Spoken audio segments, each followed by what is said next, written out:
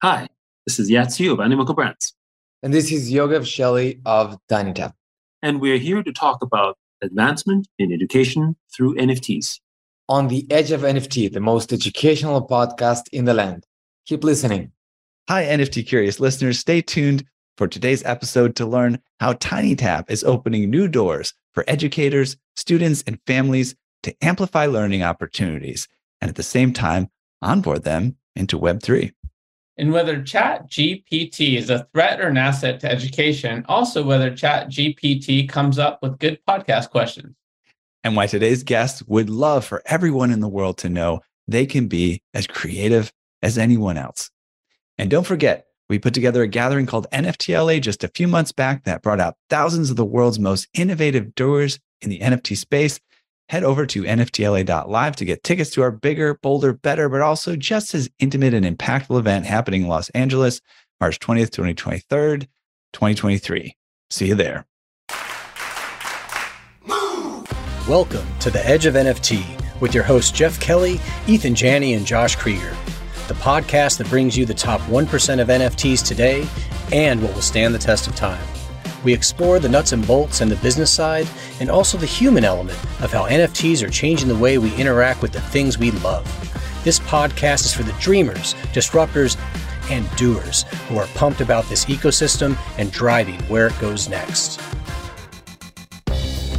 Today's episode features Yat Su, co-founder and executive chairman of Animoca Brands, and Yogev Shelly, CEO of TinyTap, both partnered to disrupt education through NFTs. A veteran of technology entrepreneurship and an investor based in Hong Kong, Yat Su is a global leader in blockchain and gaming with the mission to deliver digital property rights to the world's gamers and internet users, thereby creating a new asset class, play and earn economies, and a more equitable digital framework contributing to the building of the open metaverse. Since 2018, Yat has been an early advocate for the use of blockchain and NFTs in the gaming industry, which will allow gamers to enjoy true ownership of their own game assets, data, and consequently, equity. With a clear vision of the potential of decentralized apps and assets, Yat quickly steered Animoca Brands to a leadership position in blockchain, gaming, NFTs, and the open metaverse. A lifelong creative, Yogev Shelly, founder and CEO of TinyTap, received his Bachelor's of Art and Design from Bezalel in Jerusalem. Then Yogev opened an interactive design studio as a means to pursue a content creation career, something he has carried with him ever since. He began to learn coding as a hobby, which would eventually lead to the development of the first iteration of TinyTap, a tool he first used as a way to engage with his ailing father who suffered from dementia. TinyTap back then was primarily used by Yogev himself, creating activities that centered around his family. Yogev used pictures and voice recordings to ease the symptoms of dementia. Teachers worldwide, though, found TinyTap on the App Store and began using it for similar means. They would build interactive lessons for their students to create fun and engaging material to use in class.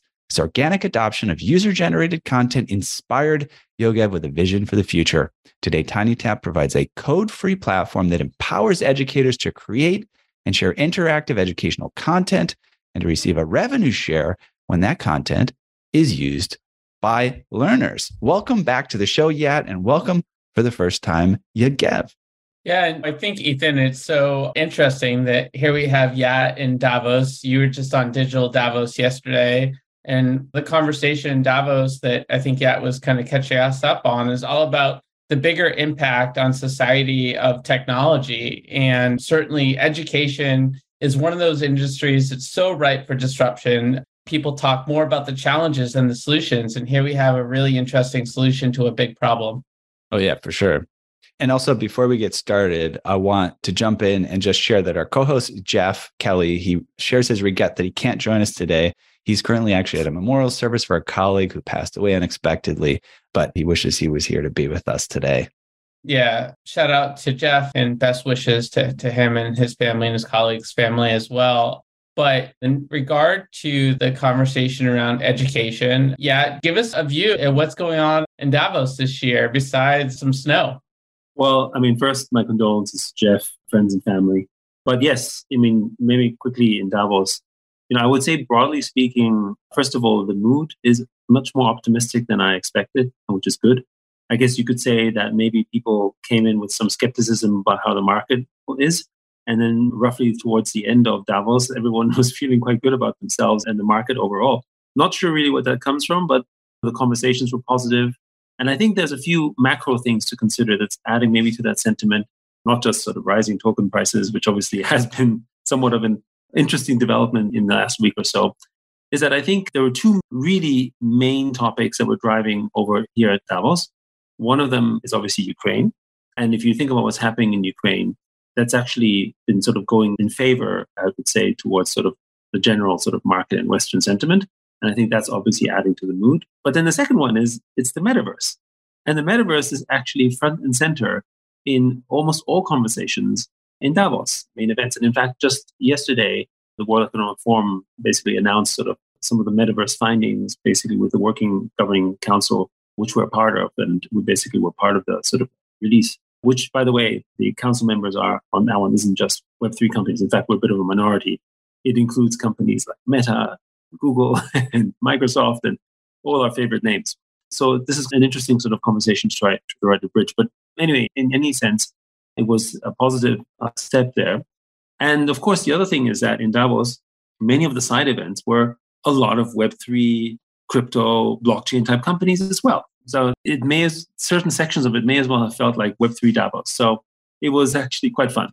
Yeah, we were there actually just 6 months ago. And if you have a chance, there's a vending machine in Davos where you can get yogurt, cheese, and sausage right out of the machine at any time of day. So just a little FYI for you. But let's talk a little bit more broadly about the macro topics of that, like really this show comes together to cover, right? We have here a new form of sustainable, ethical, equitable capitalism that Animoca Brands cares deeply about. That's one reason you're in Davos. And it really leads into the rest of the focus of the show, which is education, in particular in disrupting education.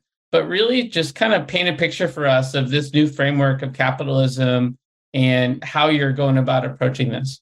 So we believe, and particularly this is why we're so excited about Web3, we believe in this concept of the sort of the shared network effect. And we've spoken often about how the metaverse and Web3 and blockchain should be really viewed as building economies as opposed to sort of thinking of them as companies or business. And so like a country, right, the size of its GDP, the size of its economic growth has a net benefit generally to the whole population and everyone involved, rather than basically benefiting just a few. But the problem that we have in the world today, generally speaking, is that capitalism is generally a form of shareholder capitalism, which is most embodied when you look at basically where the value accrues. So if your company is successful, then obviously the management does well, founders do well, and the shareholders do well. But the customers who have contributed to the success of these companies, and this isn't necessarily just digital companies, but obviously digital companies are the ones who are probably best exemplified, basically don't get really, outside of being a consumer of the service, don't get a benefit for having helped build the business. After all, if you look at something, say, like Facebook, if people stop using Facebook, the value of Facebook is zero. And yet when the people who use it platform, actually they're mined for the data and they don't get any value for it. So it seems basically that really the consumer, and that's the term consumer, is really just there to be extracted from, right? And that's basically the kind of capitalism that we generally have today. Now with Web3 though, what is now possible, it's a form of true stakeholder capitalism. So it's not indirect, it's very direct. So if you take, for instance, one of our other properties, which is a sandbox, as an example, if you buy land in sandbox, you become a stakeholder in the truest sort of sense of the word, which means that if sandbox does well, you do well too. If sandbox does poorly, well, you suffer equally. But the thing is that what happens is the entire community has now a common sense of purpose because they are all part of that same stake, which also means actually you have a natural defense mechanism as we have in our own neighborhood, right? If our own neighborhood is going badly, the community will come together and say, what can we do here? So stakeholder capitalism isn't just how do we share value across the community. Stakeholder capitalism, actually the word stake, means that everyone has something at risk. And we know what happens in societies when you have something at risk, when you are staking something, because you're not just staking money, you're staking reputation, you're staking basically things that are important to you. And when you have something at stake, then it's worth defending, it's worth protecting. And so that's basically what we're hoping to build here. And with a new data paradigm that's blockchain with Web3, actually every, what was traditionally customer consumer now becomes a customer owner. And as a result, that customer owner basically has a shared purpose with the community that he or she is basically joining. So yeah, we think that is, broadly speaking, what we're so excited about. And this is really only possible in something like Web3. You can't really do that in the traditional Web2 paradigms. For sure. Yeah. I mean, shout out to a book called Skin in the Game by Nassim Nicholas Taleb, relatively famous economist of sorts. And that's kind of what the whole book is about. How do we get skin in the game for various players and in various systems to make it most functional for all? I also thought it was interesting, mention that word consumer. And then I thought of it in terms of something like Facebook or a lot of these social apps, right? We've turned consumers into producers. They're producing the content, but like you said, it's extractive. So they're not just consuming, to be honest, right? Like traditionally, the concept of a consumer is someone who sort of takes and consumes whatever's being produced. And in that case, they're actually what you would think would traditionally be a consumer are producers in the most truest sense of the term. I'd love to check in with you, Yogev, just about what's going on here with TinyTap. And I want to know like how NFTs and Web3 technologies are improving earning opportunities, for example, for educators through the system. Yeah, of course. I think I'm just going to build on what we've said until now. Yeah, I've also haven't heard that kind of focus and highlight on the word consumer. So that's very interesting to think about it. And I think Web 1 is basically the right place to put consumers in, because there we just consume the content. Maybe the Web 2 should be about producers and Web 3 is about owners. So that's, I think, a nice way to kind of connect everything. And I'm going to talk in length about what we've created on TinyTap and how we're basically advancing the vision that we already had before with Web 2, but now we can really amplify with Web 3. And a big part of that vision, or maybe the starting point of what we're building is the ownership part. It's to really give the creators the ownership of what they create. And by that, opening all set of new business opportunities and models for them.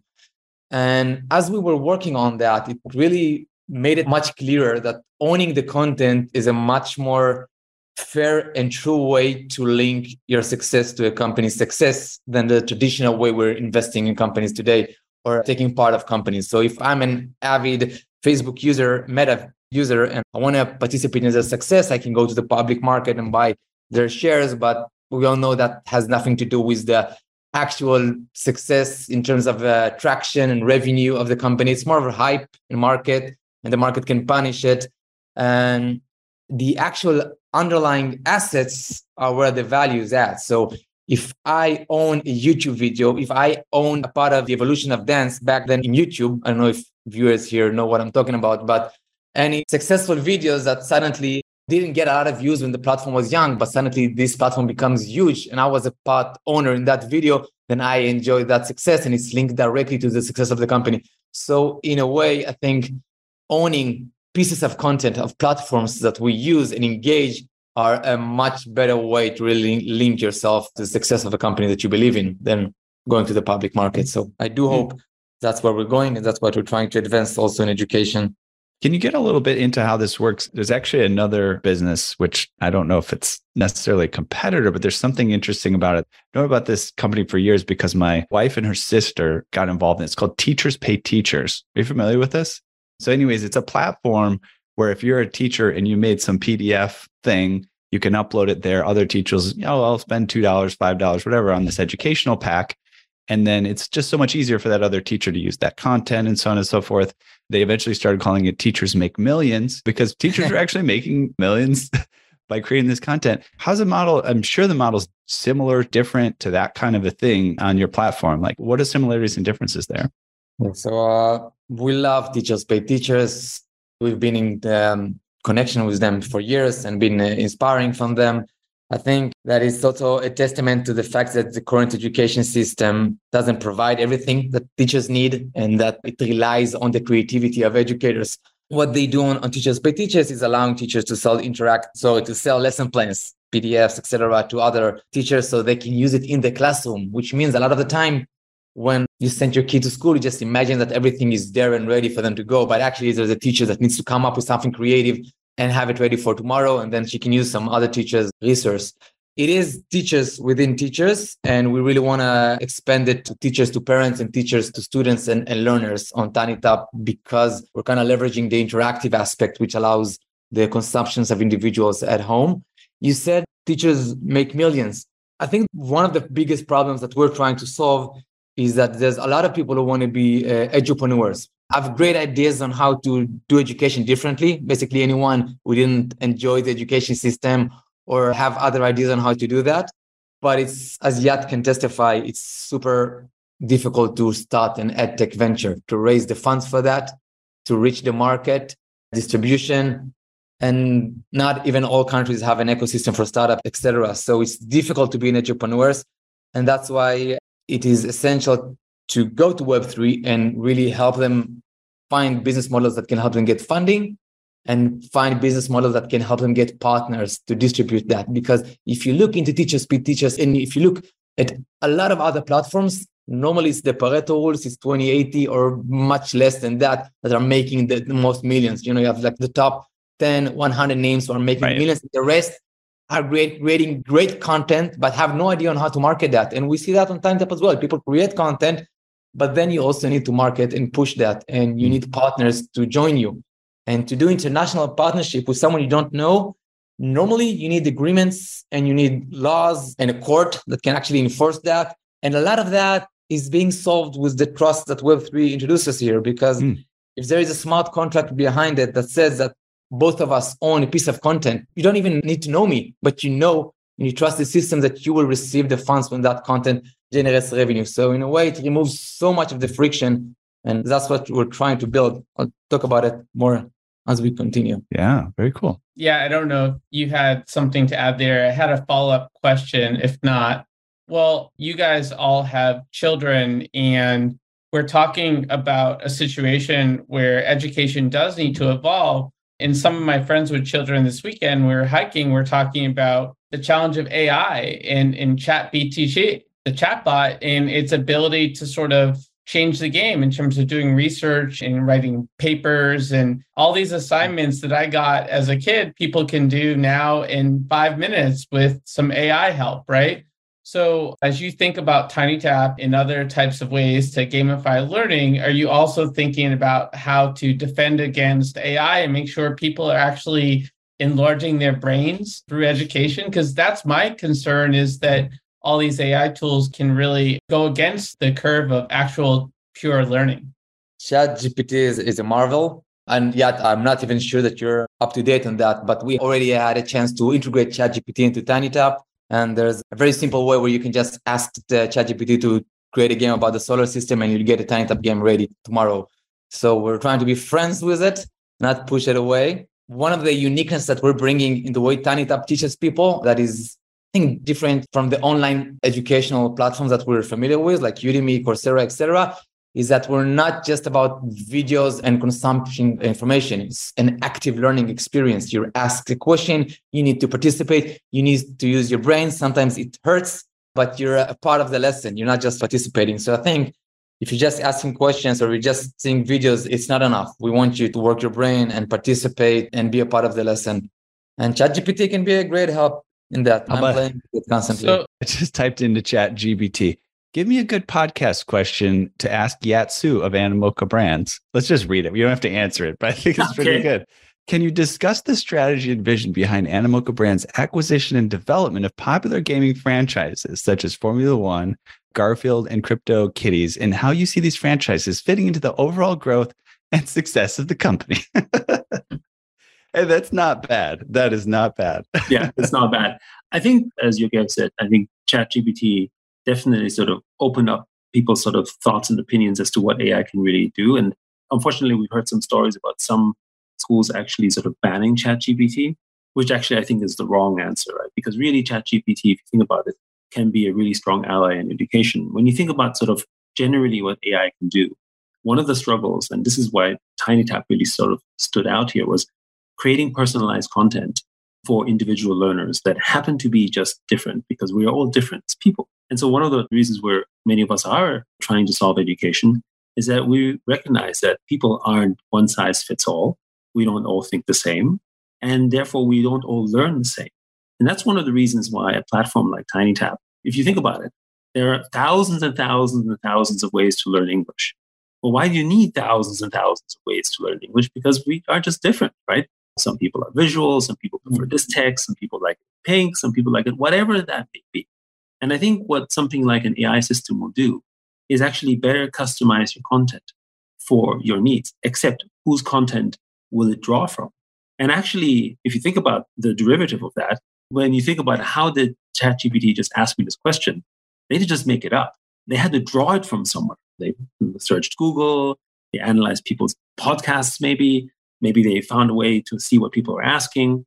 And that repository of knowledge is going to come from places like TinyTap, as the teachers create content, are going to basically draw. So in other words, it will be just the much, much better personalization engine. If I'm a kid or if I'm a parent looking for a certain kind of content, through a number of queries, it'll pick out custom-made curriculums or custom-made sort of things coming from the content set that TinyTap created from the 100,000 plus educators and teachers that are already making unique content, because the source of that knowledge is still human at the end of the day. And this is also why, by the way, I think Web3 and blockchain is so important, because provenance matters now. Because if you're drawing knowledge from someplace, how do you reward the actual creators of where that knowledge came from, right? If I'm now basically mix and matching this educational content that came from 5 different teachers, that's something an AI can put together. Now you can actually reward. If I own 5 of these different NFTs and it derives that knowledge, actually the AI can then basically share that value from the 5 different groups that basically it derived from, right? So there's a lot of interesting possibilities. So on one hand, it could be scary. But on the other hand, it could be and represent an incredible opportunity to fairly distribute value for the sort of original content creators. Yeah, I think what you said and what Yogev said, I mean, the challenge is now on us to turn reality into an active learning experience that is hyper engaging for a very sort of technology-driven younger generation. It's just there, and it's ours to sort of do what we can with it. In the process of all that, there's a massive amount of data that's out there that all these platforms are leveraging, and there's a network effect that's coming, of course, from information that TinyTap and other products are ingesting, and also that they're putting out there in the world. And I'm curious how you guys look at that sort of network effect in data in terms of this educational landscape. Yeah, so a network effect is the basis of TinyTap. It's been a community-centered platform since we launched it. And Web3 kind of solves a lot of the... Web3 is super interesting for us because it serves as a technology that allows us to do something that was actually more complicated to do without, okay? So for example, here's the thing. So people create content on TinyTap and they create it, like Yat said, for their audience, okay? They create it in Arabic, they create it in Chinese, they create it in different languages and different topics. It's not all math and English. Okay, it can be local history, tradition, Chinese New Year's is coming, content that most likely won't get funded to be an edtech company, but can be created by an individual as an interactive activity. And what we always wanted to achieve is to really get that network effect where someone in China can take content created in the US and just localize it and then distribute it over there and have their share.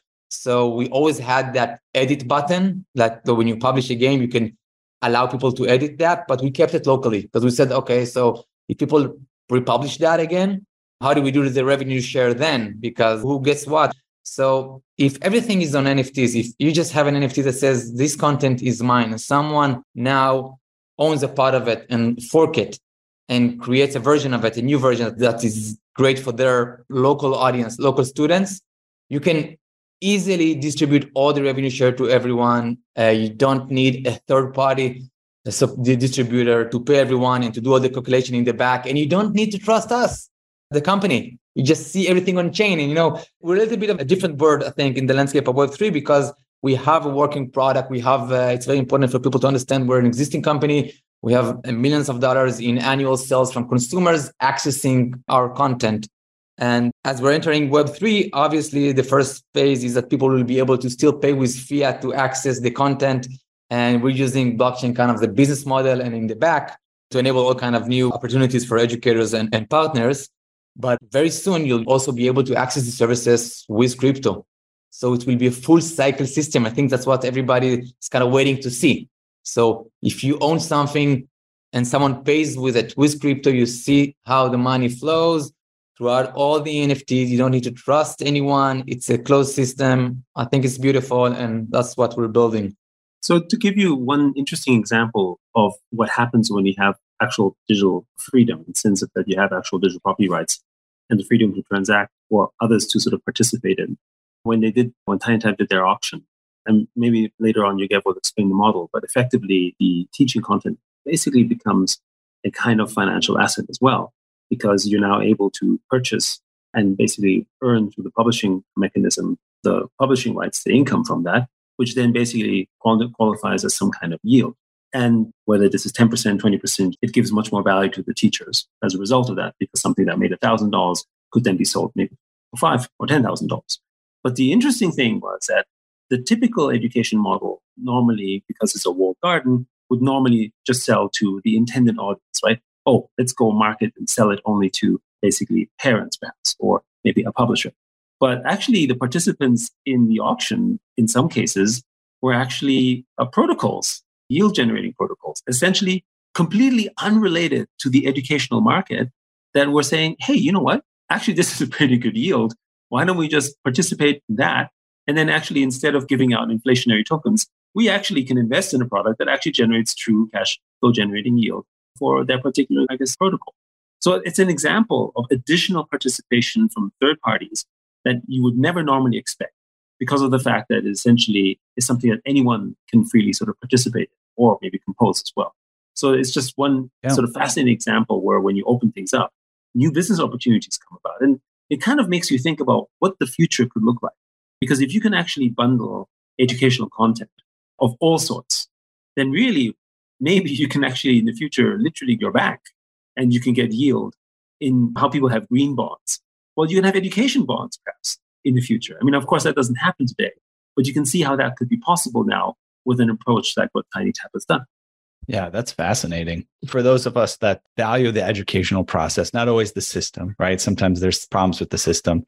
I learned a few months ago that Josh actually, I think I'm getting these correct. Were you the valedictorian of your high school, Josh? Is that correct? That is a true story. Yeah. Not one of those fun facts you share often, but yeah. No, that's awesome. I mean, it just means it's just evidence of your sort of caring about the details and working very hard. Wait. How do we know he's the valedictorian? Do you have that on chain? Do you have that is not on chain. It's hearsay based on me, but yeah, we'll see. I think that's the next evolution. TinyTap. You got to put all this stuff on chain, man. But yeah, to see the educational content, which I myself has created tons of, have some value beyond what it's typically had. And it's able to be captured, right? Because I think that's one of the things that's happened also in Web 2, I guess, Web 1, is that content is able to be shared, right? You look at the Spotifys and all these ways that you can create something that's very valuable and be like, oh, this is really valuable. I'm just going to share it with this person to photocopy and to send the PDF and all this stuff. And then all of a sudden, it's like it never happened for the originator of that content. It's very interesting. Can I shift the topic to the metaverse here? Everybody's excited about it. It's a hot word. Like you said, people are talking about it all over Davos. Where do we think it's going to gain traction next, right? There's been these moments in initiatives where people get into the metaverse, various metaverses, Sandbox, Decentraland, things like that. But there still is more growth ahead. What do we think is going to make that growth occur? Well, okay. So, I mean, first, I think when we think about the metaverse, from our perspective, we always believe that it starts essentially with actual sort of ownership, as in digital property rights. Because even if you can experience something, if it's not yours, then actually it's meaningless. And the definition comes from the fact that ownership is also a form of self-sovereignty, right?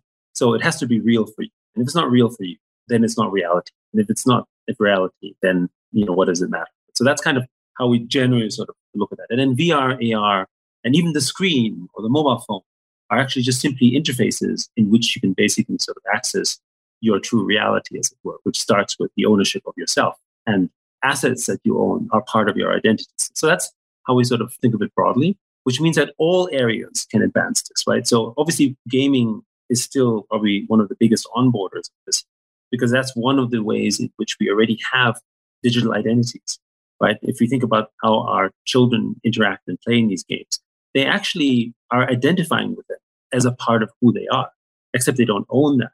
And when they do, then that's going to be much more powerful, because really their virtual identity, if you think about it, is as real as their physical one. And they interact maybe not with the same kind of friends, perhaps even when they play in online games. We have to also understand that there's over 3 billion gamers in the world, but there's still only tens of millions of blockchain games, Web3 games. So the sort of growth potential for that actually is still in the early innings. But if you take a look, for instance, at something like TinyTap, that's another form of sort of metaversal activity because it's creating real value. It's a user-generated economy. And what actually do we all do, generally speaking, even if we don't think of it? We're actually sort of learning in one form or the other. Look at YouTube. YouTube is the largest learning platform in the world, right? But it's really videos. And how is it the most largest learning platform? Because actually people create learning content that basically mimic things that they know and do well, which is basically how we all generate that. And here what TinyTap has done is create a platform where they create those kind of learning experiences, but in an interactive manner as opposed to just a sort of passive way. So I think, again, that's another way to onboard people. I think of it, how many families are being served on TinyTap today, Yogev? Yeah, so you have about 9.3 million registered parents, 350,000 educators, out of them 65,000 creators. So, wow. If you think about onboarding, right? That's onboarding. When you think about every person who ends up interacting with this learning content, maybe buying an NFT, having a slice of that, having ownership, utilizing it in one form or fashion, is essentially another form of onboarding. And it's something that we all do en masse. It is learning. So I absolutely think that education has that potential as well. Very exciting. And I guess the question that comes to mind next is for Yogev. What is next for TinyTap? You have quite the arsenal to work with here in terms of a captive audience that has already into gamified education. So there's so many fun things you can do from here. Yeah, we started with the publisher NFT, just to get everybody mindset on the same page. I know a lot of the people, when they think about NFT, they think about the NFTs the way we've seen them until now. But I want everybody to go back and remember the core value of NFT, which is ownership. And you can use that for many things. And so the way we use that is to give our teachers an opportunity to mint their content. Now they have an NFT that represents that content, and they can invite partners to become co-publishers with them, just like someone who wants to publish a book and goes to publishers, and now you two are co-owners of an asset. And that's the network effect. The more people that co-own content with you, and the more people who care about the success of the platform, you have more people to help you distribute. So that was the first step for us, creating the publisher NFT, a simple model that allows you in practice to invite people to become co-owners, take that NFT, connect their wallet, and actually get a piece of the action in terms of revenue, but also participate in the promotion of it. So that's big as it is enough. And we've sold the first 12, and those people who purchased the first 12 NFTs are already generating revenue from that. So like Yat said, this isn't about market hype. It's not about whether people are going to appreciate these NFTs in a year or not. It's whether the value behind them is going to increase or not, whether more people are going to be interested in that kind of content, and whether this content can branch into new opportunities. So that's the first part we're doing. The second part, something we're working on it and hope to launch very, very soon, is a way to basically reward educators and kind of brings them on board as the founding community of the project of education on Web3. We really don't want this to be a TinyTap story. This is an education on Web3 story.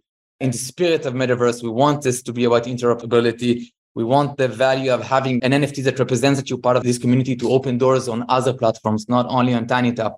And I've mentioned before, for us as an existing company that already has a running product, which is built on creators, Web3 is already solving problems. So revenue share, much easier with NFTs than working with third parties and sending magic links to PayPal and withdrawing it, much easier. As another problem it's solving, and that we're going to introduce now even to the consumer side, is the opportunity where you go to our website and you purchase a subscription or you purchase a course. You can either purchase a subscription to give you access to a library of content, or you can pay to access a specific course. That's the business model on TinyTap. Normally, we would once you finish the onboarding, we'll give you a direction to go and download the app, connect you to your email and password and get access. And a lot of the time, people forget their email and password and how to log in. And it's confusing because you bought it on the web and you need to log in on the app. So what if you just get an NFT that says you have that and you have it in your wallet, and then you connect on the app and that's it. The wallet is there. It also helps with integration with other companies. We are now working with a few private schools. We're going to give TinyTap to their thousands of students.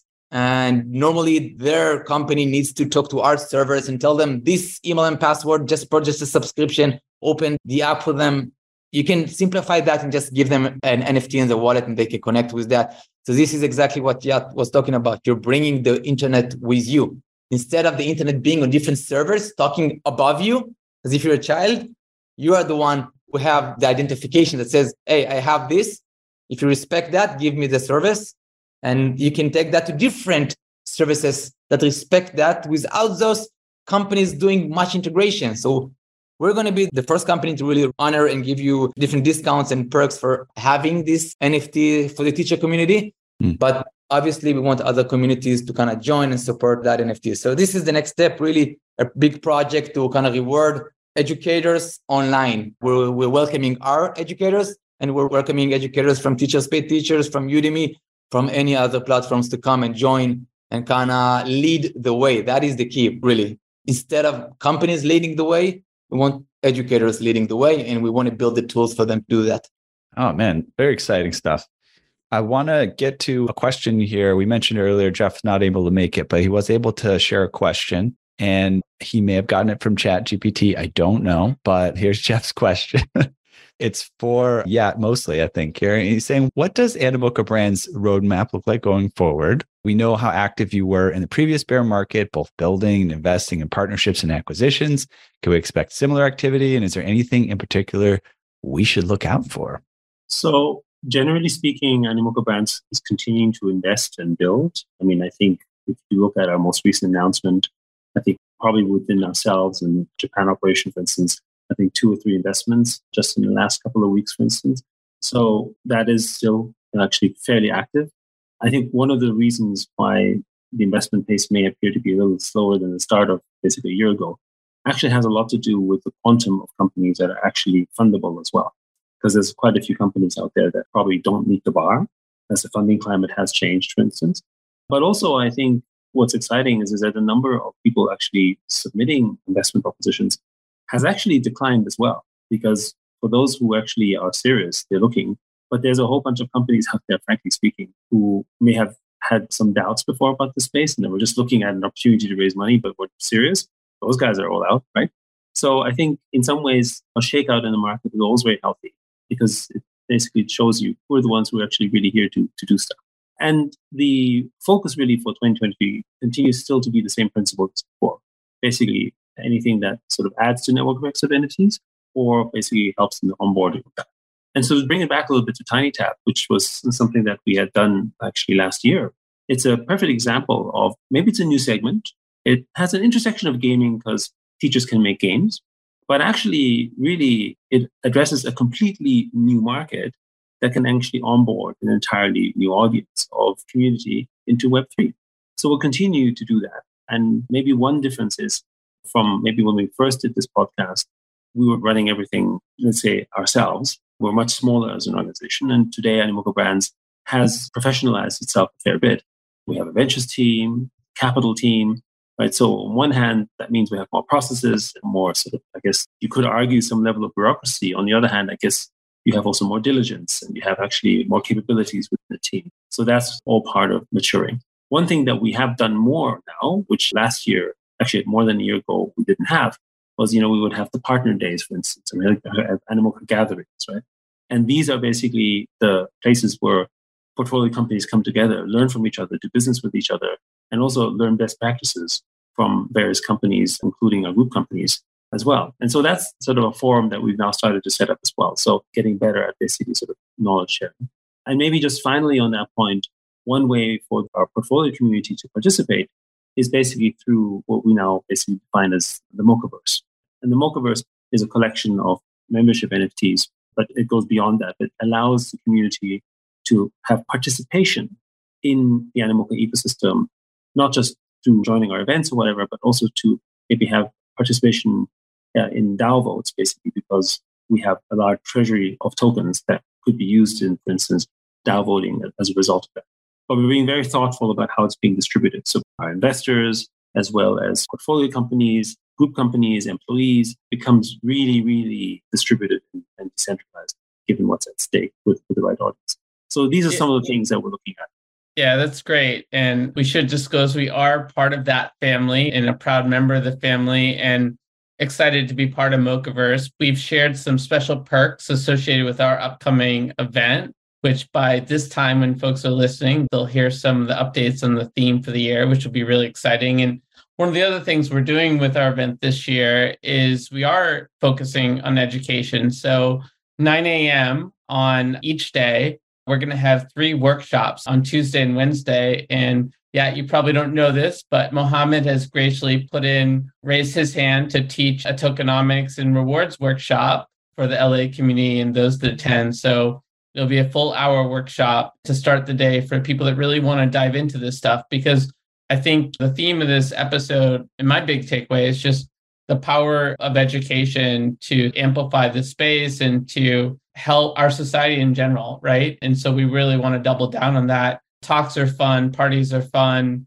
art's fun, music's fun, but we also need to take a step back and really reflect on this past year and a half of adventures and start to put this into practice as practical applications of the technology like TinyTap. I'm so impressed, Yogev, with what you're doing in that area. So congrats and looking forward to seeing where it goes from here. I'd love to ask both you gentlemen, since we're all in this space, we're all looking around and seeing what's happening, and there's projects that we're more intimately connected to than others, but what are the projects that you're seeing out there right now that get you excited outside of the ones that we've already talked about? Yeah, so for me, one project that I'm following and very closely is Royal.io. So basically from 3Lao, trying to do something similar to what we're trying to do with education, just with music, allowing the fans and the participants to be owners and work with the artists on their songs. There's a lot of challenges to overcome in doing that, both on the artist side, both on the legal sides, and I'm paying close attention. Royal.io. That's one project I'm interested in. Cool. And yeah, what about you? Anything that even out, like you guys have your hands in so many of these leading projects, but anything sort of outside of your... Yeah, so I'm going to take it from a slightly different lens, because it's a little bit like asking who's your favorite child, right? So that's kind of tough because we're excited about everything, of course, right? But I think the one thing that it's not within a project space, but and this may sound a little awkward, but I'm kind of excited about what we're seeing in the development of regulation, right? And that seems sort of awkward because, like, oh, isn't regulation something that is going to stifle and is going to be too bureaucratic? But actually, one of the things that I feel quite strongly, and this is a thematic in Davos now that we see as well, and maybe inspired by that, is that one of the reasons why I think many countries didn't regulate on crypto, fungible tokens, and I don't think non-fungible tokens are within the realm, but as we know, the transaction system basically for non-fungible tokens is broadly crypto, so it is important, is because they didn't want to give it validity.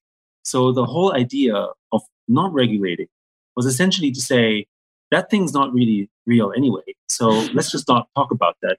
And there's a problem, then it's not really our problem, but we gave you a buyer's beware because it's going to go away, so why bother? And the thematic right now, throughout the world, very much as in Davos with the world scene, is it's here to stay. Right? So as bearish as some people might want to be, basically the world has now recognized that Web3 is here to stay. The metaverse, as in its Web3 narrative, is real. And we need to find a way in which you can play and support its growth. So that gets me really excited because this is macro, right? And you can see this effect already happening in places like Asia. This is where Japan, the prime minister, announced Web3 in the metaverse as part of its national growth agenda. And Hong Kong basically came out in late October with a digital and virtual asset policy, which then basically ended up not only in some companies getting licenses within the same year, but by the end of 2022, just 2 months after their announcement, launched on the Hong Kong Stock Exchange the first Bitcoin and Ethereum ETF. So it just goes to show that what's happening in the outside area that will affect Web3, I think, in a very positive manner, what's happening in regulatory framework. Because then once you have that, you have more safety and you have more security. And that means more participation. So of things outside of our ecosystem, I would say that will have probably one of the biggest impacts, positive impacts to our industry. And we're excited about it. Yeah. Here for regulation. You're here for regulation. You have questions about blockchain? Like, how big of a block can you chain without throwing out your bag? Or if you received that chain letter, how did you block it? And does blockchain taste better barbecued or deep fried?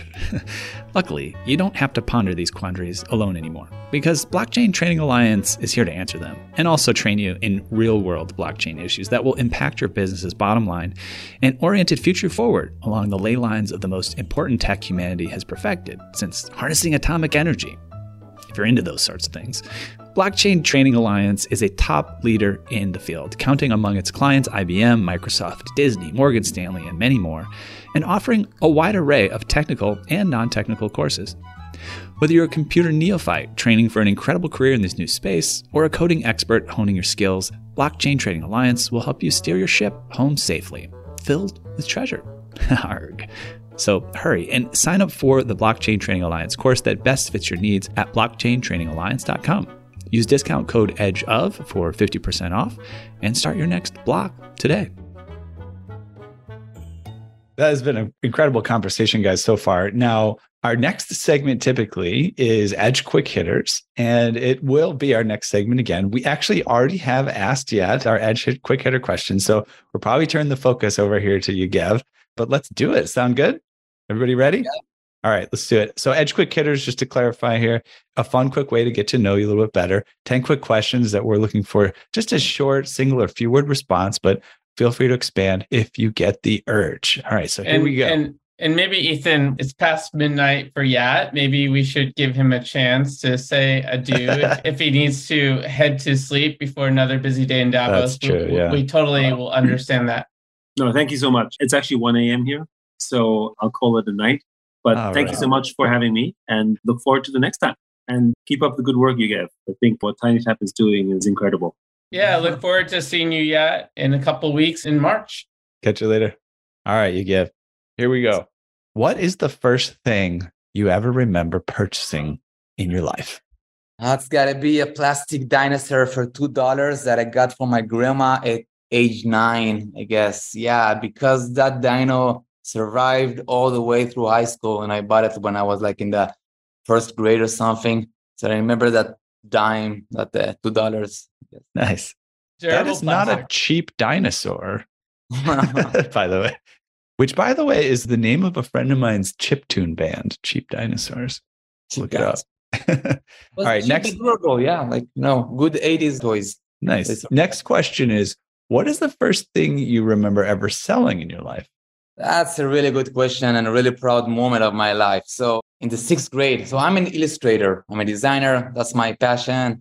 And so in the 6th grade, I think, you remember the garbage pile? Of course. Garbage Pail Kids. Yeah, totally. Yeah, Garbage Pail Kids. So I was a big fan. I collected all the cards. And so in my class, in the grade, we had 76 kids. I made a garbage pile kid out of every one of them. I drew a doodle of them. My mom went and made copies of them at school. I cut them out, put them in packages, and me and my friend used to go in the lunch break and sell them in packages to the kids themselves. So they would collect cards of themselves.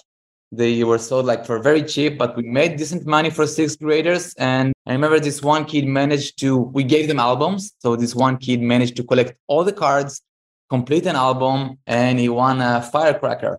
So that was my first kind of entrepreneurship moment. Impressive. Very cool. All right. So what is the most recent thing you purchased? This guy, an iPhone Pro 13. Yeah, I guess this iPhone 14 Pro, I was just on a vacation last week and I got that. Also got a Bose headphones with it. If you guys are on AirPods, I love Apple. I'm an Apple fanboy, but Bose AirPods will blow your mind. Try them out. I've been thinking about snagging some of those. That's worth considering. All right. So what is the most recent thing you sold? I guess 12 publisher NFTs on TinyTap. All right. That is a qualified response. That sounds about right. It is. It's a business response, I guess, on the personal level, what I've sold. So I guess my kids' puzzles and so something like that. Yeah. when he finished them, I remember selling that. That was the last one, like 6 or 8 boxes to another happy 4-year-old or something like that. Nice. Very nice to recycle those toys. Yes. All right. Next question. Number 5. What is your most prized possession? Other than my 2 cats, but really my bicycle. I use my bicycle to work every day in the past 10 years. So that's what I like most about living in Tel Aviv. It's a flat city, very easy to move around with bicycles. I don't think you guys have that in LA yet. But yeah, not so much unless you want to get creamed. Yeah, I mean, when I was hanging out with you in Venice Beach, though, Josh, they had the scooters rolling around. That was fun. Yeah. So they were there for a while. I mean, obviously, biking on the board. So far away, you need a car. You can get away from it. I lived in LA for a while. You need a car. Yeah. Yeah, for sure. All right. Next question here. After what's your most prized possession? If you could buy something in the world, anything in the world, digital, physical, service, or experience that is currently for sale, what would it be? Just a simple sketchbook is all I need, really. I need much and some time to doodle in it. Other than that, I am considering getting the latest Oculus Pro from Facebook. I want to give that a go. I'm a big fan of VR. I've been following that since inception. Cool. Yeah, by the way, for any of the listeners that don't realize, so we have this amazing library near us where you can check out toys, which is really cool. Like they have puzzles and games and all this stuff for the kids, puppets, like all kinds of stuff.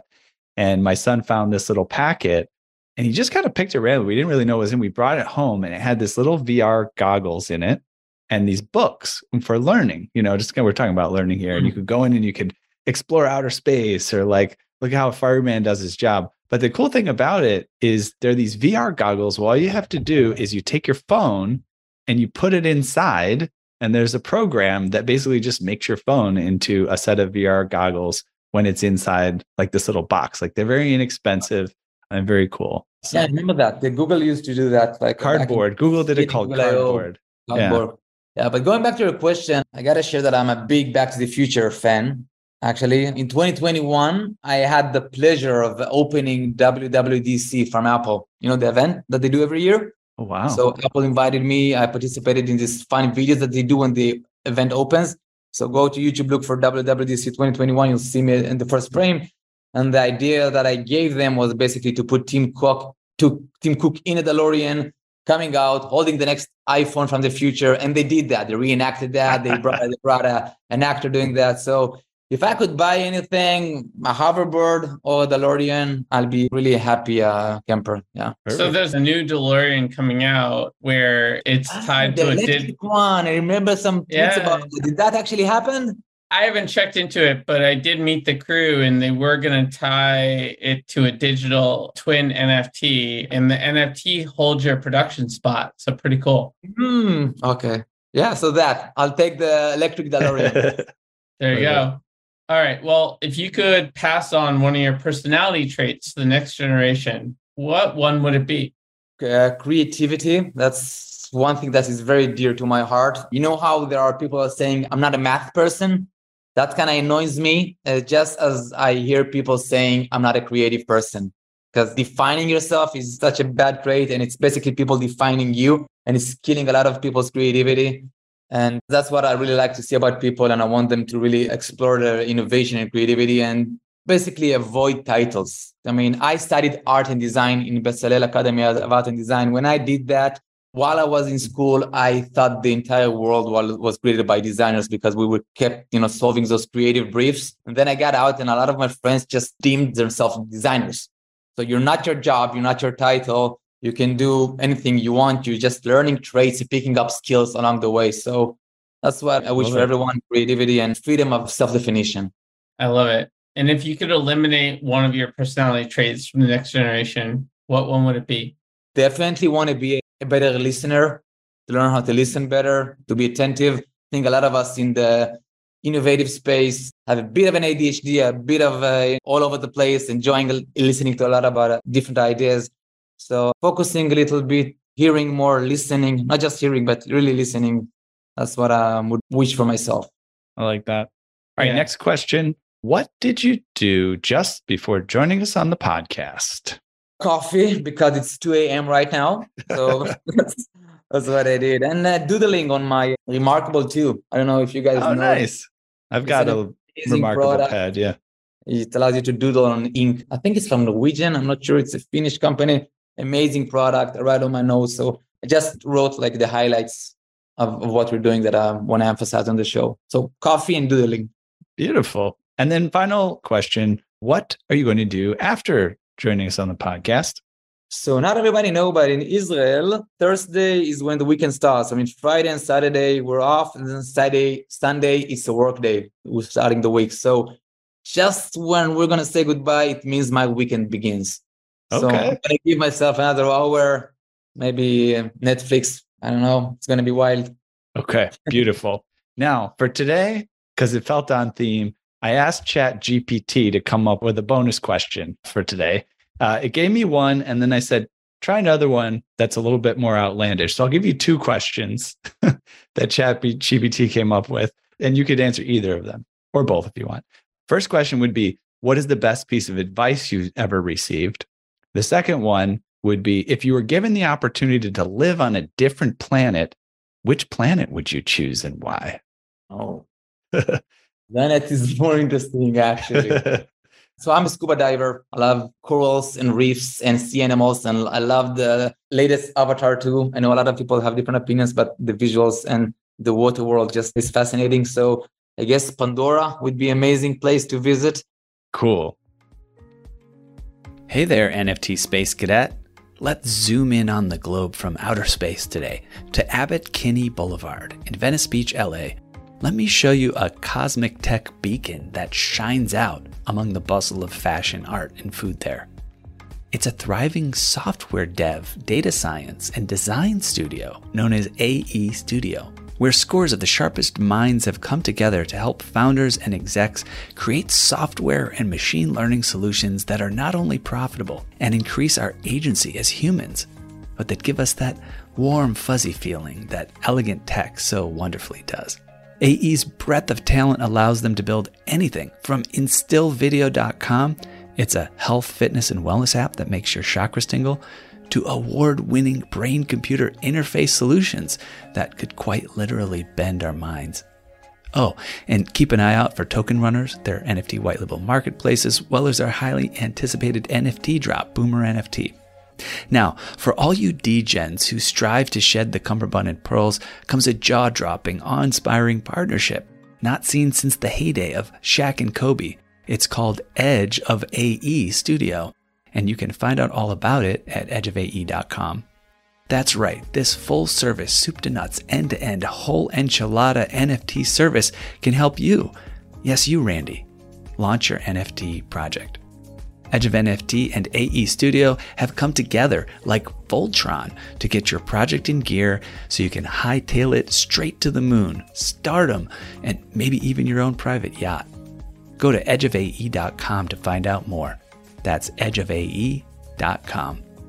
Actual results may vary depending on moon landing location, domain of stardom, scale and model of yacht, as well as whether scale model of yacht or actual yacht. All right. Well, that was Edge Quick Hitters. Thank you so much for having some fun with us on that one. We're going to wrap it up here because we know you have to get to relaxing and sleeping soon. But before we jump off, where can listeners go to learn more about you and the projects you're working on? Yeah. On Twitter. Right now we're on Twitter. Look for TinyTap AB. So that's TinyTap Animoca Brands, TinyTap AB. You should follow us to hear when we're launching new project and progressing with our project. And if you want to follow a different type of project on Web3, definitely do that. If you want to get some information on what we've done so far and see for yourself, go to web3.tinytap.com, web3.tinytap.com, and play around and just get the app, get TinyTap, start creating content. You don't have to be an educator. We didn't really talk about it, but it's a free tool. It's completely free to create, download it for the iPad, create content for your own children or for any cause, really. It doesn't have to be for kids. Yeah, I can't wait. I'm excited. All right. Well, thank you so much, Yogev. And also, of course, thank you to Yat, who had to leave us to get some of his own sleep. We have reached the outer limit at the edge of NFTs for today. Thanks for exploring with us. We've got space for more adventures on this starship. So invite your friends and recruit some cool strangers that will make this journey all so much better. How? Go to Spotify or iTunes right now, rate us and say something awesome. Then go to edgeofnft.com to dive further down the rabbit hole. Look us up on all major social platforms by typing Edge of NFT with no spaces and start a fun conversation with us online. Lastly, be sure to tune in next time for more great Web3 content. Thanks again for joining us and sharing this time today. The views and opinions expressed on the Edge of NFT podcast reflect solely those views and opinions of the show creators and its guests. We're learning as we go, just like you. Please make sure to do your own research. Our podcast is not financial advice. There are multiple strategies and not all strategies fit all people. You understand that you are using any and all information available on or through this podcast at your own risk.